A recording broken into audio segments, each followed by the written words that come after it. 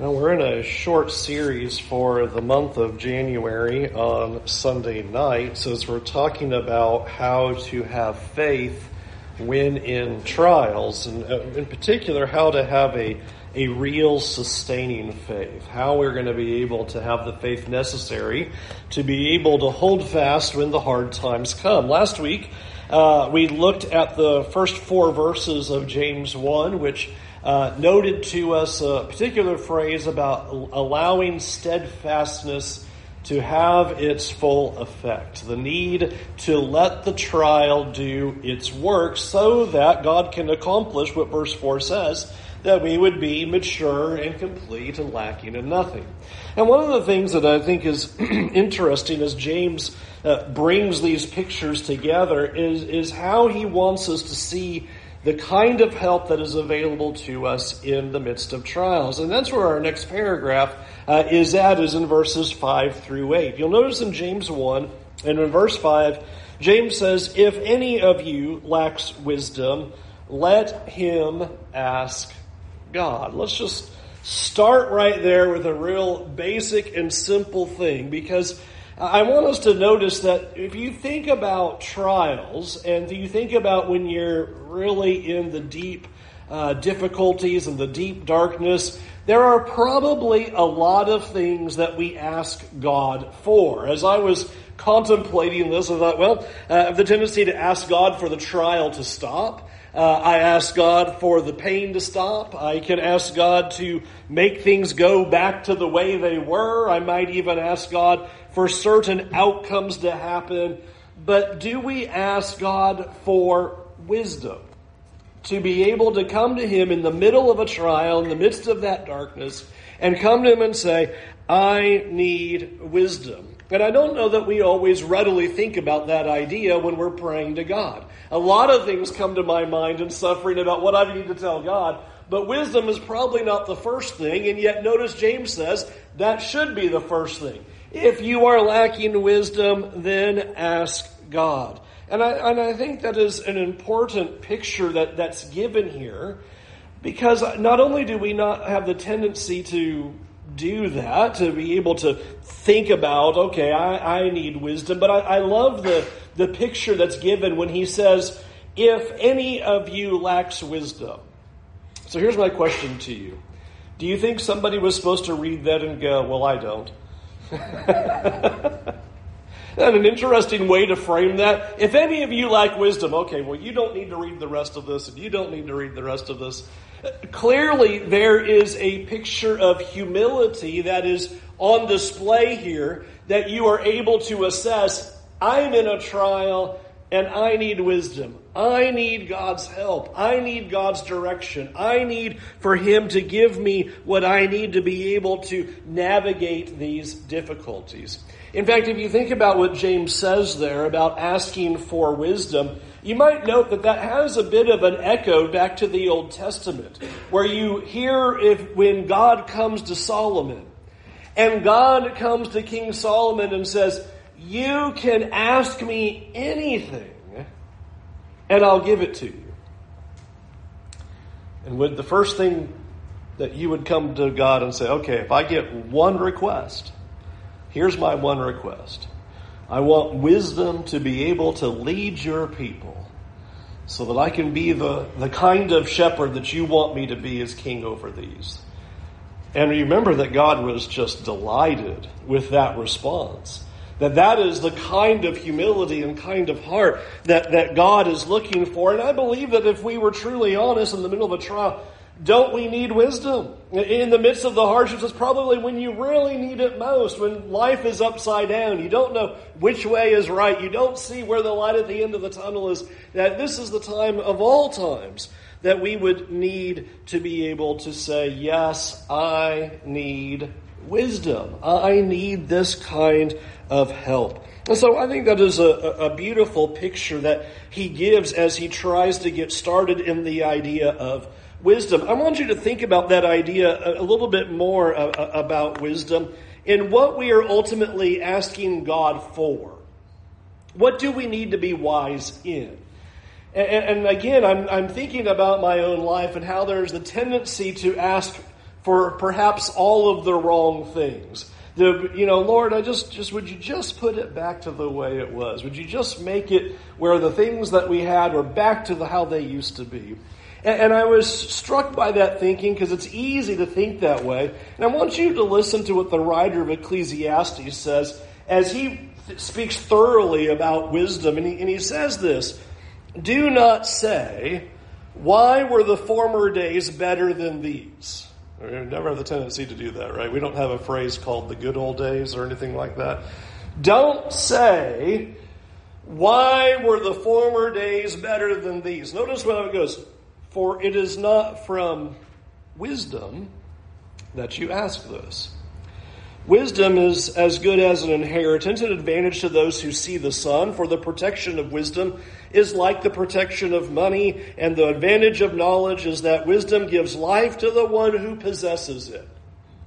Consider the work of God. Who can make straight what he has made crooked? So here's what our tendency can be in trials. Things were so much better back there. And God, you need to put it back to the way it was. And I just don't know how we're going to be able to go forward. You just need to go back to the way it was. And I want you to notice two things that the writer of Ecclesiastes says. One, he says, it's not wisdom to try to glamorize the past. It wasn't as good as you thought. Don't glamorize the past and wish that you could just live in the past and live in the past. That's not God's goal, is that you would live in the past. But I want you to notice the second thing at the very end of that when he says, consider the work of God. Who can make straight what he has made crooked? That deserves a lesson unto itself. Think about, that just said, God made things crooked that you can't straighten. There are messes in your life that are going to stay messes that you can't straighten. And often in the trial, our hard part is our inability to go forward because we're back here trying to straighten what's not going to get straightened. It is what it is. Life has changed. What has happened has happened. The trial has occurred. And it's not wisdom, the writer says, to go back and try to live in that past, nor is it wisdom to try to straighten what God has made crooked. And so I think this is a really neat picture, because the goal then in trials, when we are asking God for wisdom, is not about necessarily trying to fix the past somehow, but rather trying to go forward with the new scenario, with the new circumstance, with the new situation that God has given to us. He has put us in this trial. Things have dramatically changed, and we are then asking God for wisdom for the ability to be able to go forward. Now, I want you to notice why we should ask God. Let's finish the sentence in verse 5, back in James 1, verse 5. If any of you lacks wisdom, let him ask God, who gives generously to all without reproach, and it will be given to him. This is a great response of motivation, two encouragements that you will notice that God gives as to why we should ask him for wisdom and why we would need that. And I want you to think about why we would want to do that. Do we not need direction? Do we not need some clarity? Do we not need some help in the midst of this, that God is trying to say, I'm here for that. I can give you that clarity. I can give you that direction. I can give you that help. And perhaps even in the face of wisdom that we are asking God for the ability to stay in the trial. As I open the lesson and I bring your minds back to what we talked about last week, our great temptation is to quit the trial. We need steadfastness. God, give me the wisdom to stay with this. Give me what I need to be able to hold on and not give up and eject and not learn something from this. Don't allow me to reject this maturing process that you are putting me in.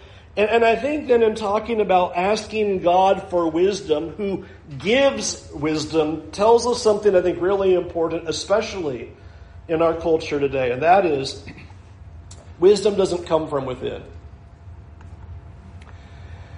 If any of you lacks wisdom, sit there by yourself for a while and contemplate and seek the deep things of thoughts within yourself until you figure out your own wisdom. No. If you lack wisdom, ask God, who gives. That's a very important statement.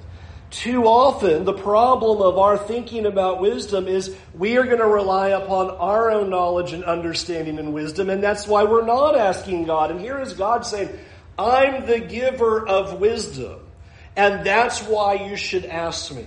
So ask me because I give it to you. It doesn't come from within. It's not something that you were just going to suddenly stumble across. In fact, the whole book of Proverbs traces over that idea in so many different ways. God gives wisdom. Seek it. Hold on to it. Do not let go of it. Sell everything to be able to have the wisdom that God gives. God is that giver. And so then those two pieces in verse 5. Ask God who gives generously to all. I want you to hear that for a minute. God generously gives wisdom to everyone who asks of him. I find that a striking thing to think about, because that means if I don't have wisdom, then that's my fault. Because God said, if you ask me, I give it generously. He doesn't say, if you ask me, I might give you a little drop or two. I might give you a little, breadcrumb here or there. If you know that you need wisdom, ask God.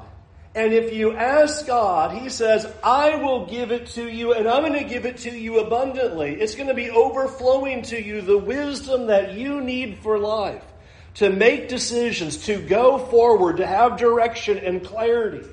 God says, I give that abundantly.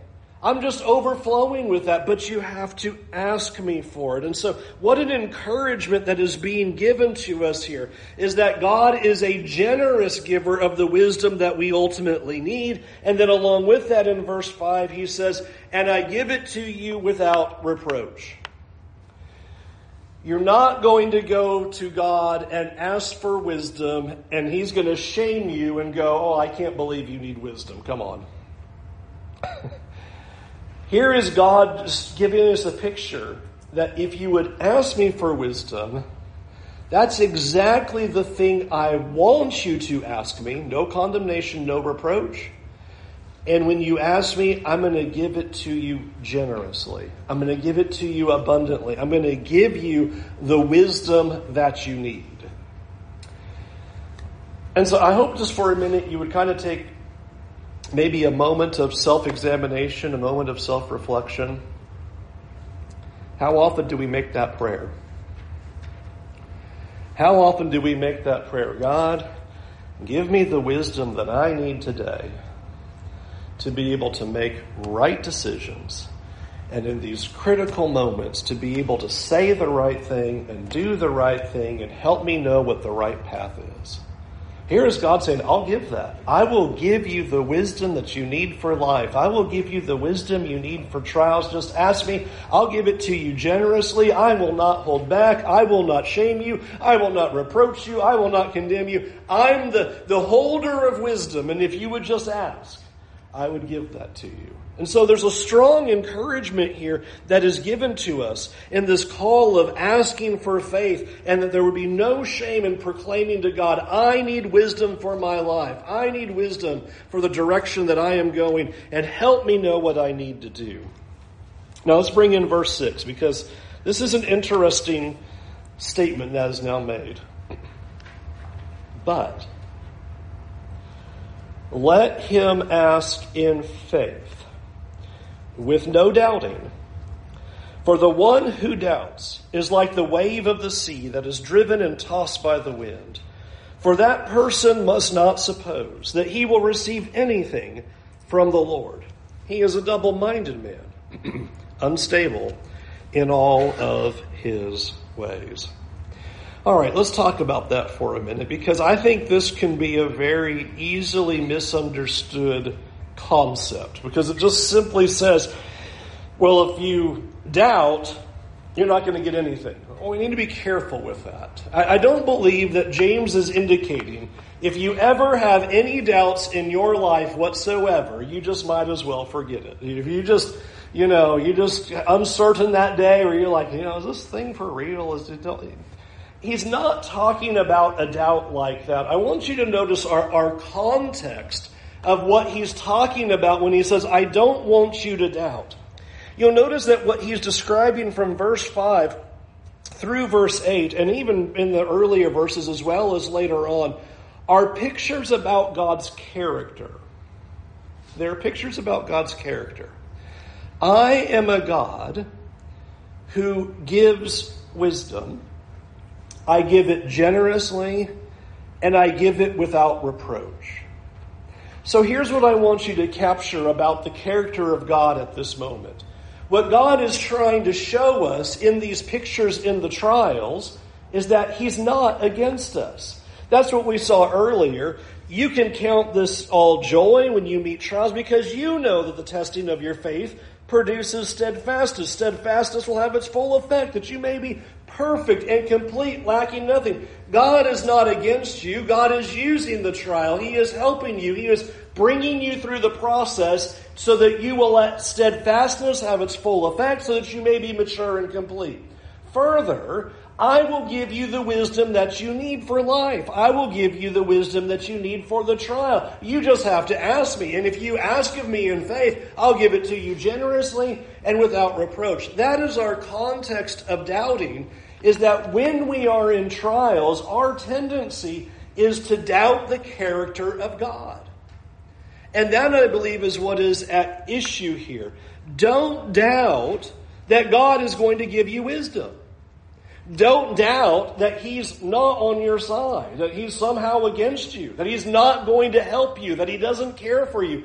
Don't doubt the character and very nature of God. And I think that is a very important idea, because when we doubt that God cares, or that God will help, or that God is on our side, or that He loves us, or is grace toward us, or is going to carry us through, then our life begins to look like what you see described in verse 6. He says there, for the one who doubts is like what? It's like a person here who is like the wave of the sea that's being driven and tossed about in the wind. You're just flying all over the place.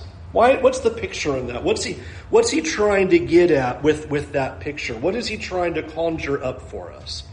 I think it's an important picture that is being given, because what this tossing back and forth is saying, one day you trust God, and then one day you don't. One day you're like, okay, God, I am asking for wisdom and I need your help and I believe you're on my side and you're going to give me what I need. And then the next day comes and what are you doing? Well, I'm going to do what I want to do. I'm going to make my own decisions. I think I know what I need to do, and I'm not going to trust in God anymore. I'm not going to look to Him anymore. Instead, I think I've got things figured out. I think this is the picture of the sloshing back and forth between two allegiances, about the two loyalties. And so here we go. We're just tossing ourselves back and forth. Sometimes I believe God's going to be with me, and sometimes I don't. Sometimes I'm holding on to the character of God, and sometimes I don't believe in the character of God. Sometimes, oh yes, I'm definitely for God. The next time, no, I just don't know that He really cares. Yes, no, He really cares. No, I don't know that He loves me. This is the image that's being given here of this being tossed back and forth and back and forth. And He's warning us and saying, when you're doubting the character of God, there is just this massive instability that's going to happen. One day you feel close, the next day you feel far. One day you think He's helping, one day He seems like He's not doing anything. And He's saying you can't doubt the character of God. And I think that's the picture of the image that is given here. In fact, you will notice along with that in verse 7, he says there, not only tossed by the wind, verse 7, for that person must not suppose that he will receive anything from the Lord. He is a double-minded man. And notice this final line. Unstable in all of his ways. Have you thought about that picture for a minute? Notice he's not just unstable from time to time. He is picturing a life of instability that's going to happen. What James is doing is trying to get us to trust in the character of God so that we will rely upon him to such a degree that we're not going to be tossed around and have this instability of life. What is being pictured for us here is know the character of God. Don't doubt the character of God. Go to him with your troubles. And that is going to deal with the instability that you may begin to feel. He's going to solidify you. He's trying to give us what we need to be able to get through the trial. He will give us the wisdom, the direction, and the truth that we ultimately need. To kind of put this another way, we probably have a fine way, especially in trials, to do what I like to call hedging our bets. All right, God, I'm with you. I'm going to trust you. Well, I don't know if I'm going to trust him like that. So, it's like putting one foot in his boat and one foot in my own wisdom boat. And of course, if you put one foot in one boat and one foot in another boat, not going to turn out too well for you. And yet we do that with God as okay, well, I'm going to trust you kind of. And ultimately, James is asking us to see the character of God and just believe in that character. Jesus said it like this to help with the character of God. Or which one of you, if his son asks him for bread, will give him a stone? Or if he asks for a fish, will give him a serpent? If you then, who are evil, know how to give good gifts to your children, how much more will your Father who is in heaven give good things to those who ask him? What James is putting his finger on is, don't doubt the character of God. Do you think that he's not worthy of your trust? Do you think that he really doesn't care? Do you think he's not going to help? Do you think he's not going to give you the wisdom that you need? And so that picture is being given to us. Do not doubt his character. Do not doubt his promise. And do not doubt that he will give the wisdom generously to us when we ask of him. All right, so I want to make 3 big points with the few minutes that we have left. Number 1. James is teaching us something really important here. That living a life with a wavering commitment to God is going to lead to an unstable life. That's what he just described. If this person is doubting, he's tossed all over the place. He is unstable in all of his ways. He's a double-minded person. And I want us to think about that picture for a minute, because I have the tendency to think, well, I'm in the middle of a trial and my instability that I am experiencing is because of the trial. And I want you to notice that James is digging a little deeper in that, and I think he's coming to us and saying, no, the instability is not the trial. The instability is you're not fully trusting in the character of God. That's the reason you're unstable. You don't fully believe that God has you. You don't believe that God is going to carry you through. You don't believe that God will carry you through the day, to give you the wisdom you need, to walk you forward in the trial, to bring you to the other side. You don't believe he's going to do that, and that's why you feel unstable. And that's the image that's being given here. He's just being tossed all over the place, back and forth. And he's saying, don't be the person who one minute is running toward God and the next minute disregarding God. We're going to him and saying, all right, I'm going to trust you. And then I don't trust him. He cares. No, I don't think he cares. He's there for me. No, I don't think he's there for me. Well, I don't know if he loves me. That's where the instability is. The trial is not the cause. It's our lack of trusting in the character of God. And that's what James is telling us here. Our instability comes when we don't see that God is for us and that God is at work, as what verse 4 says, in producing a maturity to help us through the trial. Let me illustrate it this way. You all know that my daughter Grace has Prader-Willi syndrome. We go to Shands Hospital in Gainesville all the time. We have a specialist there. She is a doctor who has dedicated her whole life to not only learning about this syndrome, but she is on the cutting edge of research and knowledge and doing all the work that she can. She is part of a global community and leads the way in all of that. And so we go to her, and she tells us, here's what she knows. Here's the things that you need to do. We go to her for wisdom. You tell us what we need to do. What do you know about this? What are the new things? What changes do we need to make? So she tells us. And then, suppose we end up driving back home, and the next day we go, well, I think that's all really good information of what she said, but I think we should do this. I know that she's studied all of this and knows all of this, and she's got all these ideas, and she thinks that if we do these certain things and make these certain changes and do this and take that and try this experimental medication and change these eating habits, then things will have improvement. But, I was watching TV the other day, and I just kind of felt like, I don't know that that's really going to help. Now, here's my point. Here's the thing that he says in verse 7. Should we suppose that we would receive anything from the doctor of what she said would help? No. You heard the wisdom, but you didn't trust it. You didn't believe in it.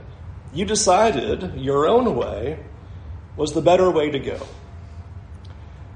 And that's why he says there in verse 7, do not expect to receive anything from the Lord when you're not trusting him. This isn't a punitive thing. Oh, you didn't trust me, I'm not helping you. That's not what's going on. It's a picture of, here's the wisdom. But if you don't trust him, you're not going to listen. If you don't trust him, you're not going to follow through. There are so many things that God says here that are definitely counterintuitive. That doesn't make sense. Why would that help? How could that be? And we've had that at the doctor. The doctor, if you make these changes, well, why would that matter? And the doctor will say, because I'm the doctor and I've done tons and tons and tons of research and years of work, and you need to believe me. We go, okay. And God says, here's the way to live your life. Here's all the things you need to do. Here's what's going to help you in the trial. One of the big things you need to do is ask me for wisdom. And we go, yeah, I don't know if that's going to really help me or not. Don't expect to receive anything. God has the prescription of what we need to get through the trial, but we stand back and go, yeah, but I think.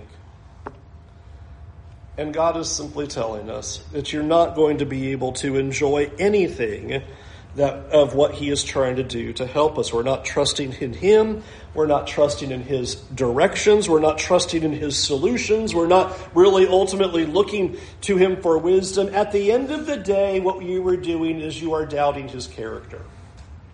Grace and I have these discussions about our doctor, because she'll be like, well, how does she know that I need to do da-da-da-da-da? And at the end of the day, it does come down to trust. I trust that this doctor has our best intent and is doing whatever she can to help. So I believe her. Do you believe in the character of God, that what you need is what he will give, that he is doing what is in your best interest to carry you through, or not? Because that's everything. That's ultimately everything about what God is trying to do. And that leads then to number 3, is if we're not going to trust him, he can't give us what we need to be able to go forward with him. And so therefore, I would like for us to consider that when we have that feeling of instability, that ultimately shows us we're not fully grounded in God as the life anchor.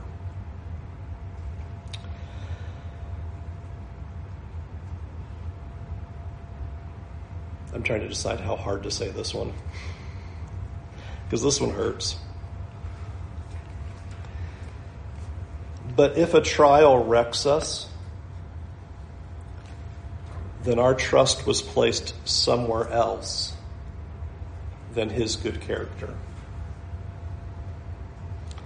If a trial obliterates our faith, then it's showing we were not fully grounded in God as an anchor. And I think it's too easy to allow that to happen. And why you have James giving us this little warning right here. Instability is a flag that tells each of us your trust is not fully in God. And that's why you feel like you're moving back and forth. That's why you feel like you're being tossed by the waves. That's why you feel double-minded. That's why you feel the instability. Is you are not trusting in the character of God. The trial is moving us to that kind of maturity. It's moving us to that kind of faith. And I've mentioned in lessons, I think it was in the Ezekiel lesson, I'm pretty sure it was in chapter 17, that God has a fine way of identifying the idols that are in our lives, the things that we put our hope in, the things that we grasp and put our trust in, and trying to wrench our fingers off of them as painfully as it is, to try to get us to let go of it so that we will hold on to him. That the trial has that intent. That's what those first 4 verses were saying. These things are producing in you a faith that you need. God is removing that. And as an instability comes into your life, I want that to be a flag to your soul. That when you feel that instability, it will tell us, I must not be fully trusting in God right here. I feel like I'm tossing back and forth. I'm relying on something other than God. I am doubting his character, that he is going to bring me through this moment. He will get me through to the other side. That is what that trial is intended to do. And I hope that will be the flag for you, because that's what James is showing us, is that you can have what God wants you to have. And that's the good news back to verse 5. It's not too late. For all of us who are in the room, it's not too late. Ask God for wisdom and put your trust in his character. He gives generously, and he will not condemn you for it. He will give you exactly what you need. When you are in that difficulty, look to God for wisdom. But friends, even if you're not in the difficulty right now, anybody want to raise their hand and say, so I don't need wisdom right now? We all need it at all times. Ask God, who gives generously, to prepare you for the times of difficulty, to prepare you for the instability that may come when the trial tries to shake you, that you can have a grounding, you can have a foundation that is steadfast and sure. That's what God is trying to give to us in life, is this anchor, so that you can hold on no matter how bad it gets. And so, friends, I hope you will think about what James is giving to us, is that the thing that we need is wisdom. Wisdom comes from God. But God is worthy of our trust. He is worthy of listening to. And he is worthy of following even in the darkest of days, because he is for you. He is not against you. He is refining your faith, and he will carry you to the other side. So do not let go of him, and do not lose heart, because he will give you the help that you need. The title of the lesson was Faith When Confused. James' answer is, when you feel confused, turn to God for wisdom, and he will offer it to you generously. Let's go to God in prayer. Heavenly Father,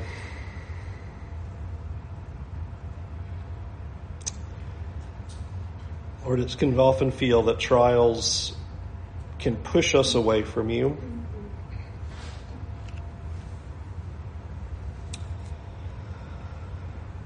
The hardships can so often, Lord, press us down to such a degree that we can feel like we should doubt your character. Lord, I pray that you would forgive us for our instability. Forgive us for when we have not fully laid hold of you. Forgive us for when we have not trusted your beautiful character that is unchanging. Lord, we know that you are good. We know that you love us. We know that you care for us. We know that you are acting for our good. Lord, help us to believe that at all times. Give us the faith we need to do that. I pray, Lord, that you would help us to see where we have put our trust in other things and other people. And Lord, I pray that you would help us in our trials, that when we feel those instabilities, when we feel like we're being tossed, that we would see that we need you all the more. And help us to see where our faith is lacking. Help us to see where we've put our hope in other things rather than you. Lord, I pray that you would give each and every one of us a deep strength for any trial we may face. And Lord, we pray for wisdom. We pray that you would pour it out abundantly upon us. Give us the wisdom we need to live today. Give us the wisdom that we need for this coming week. Give us the wisdom that we need to make the right decisions for our families and on our jobs, toward our friends, toward the lost, and with our neighbors. Give us the wisdom to say the right words at the right time to one another and to those that we come in contact with. Give us a wisdom that reflects your goodness and your glory, so that people would see you when they look at us. Give us the wisdom to take the right path. And Lord, give us the wisdom to see temptation when it comes. Give us the wisdom to make decisions to keep us from evil. And Lord, give us the wisdom to find the right path and to walk faithfully on it. Lord, you've promised to give us the wisdom that we need and to give it to us generously, and so we pray that you would do that. Lord, be our anchor and be our strength, and press us on to the goal that lies ahead. In Jesus' name, amen. We'll sing an invitation song. We do invite you to come to the wisdom that God has for your life, that you would turn away from sin, that you would believe in him with all of your heart, and to focus on the character of God, a God who is for you, who will help you, who will never leave you or forsake you. Never give up on the character of God and see him as your help in the days ahead. Can we help you in any way? If so, won't you come while we stand and while we sing?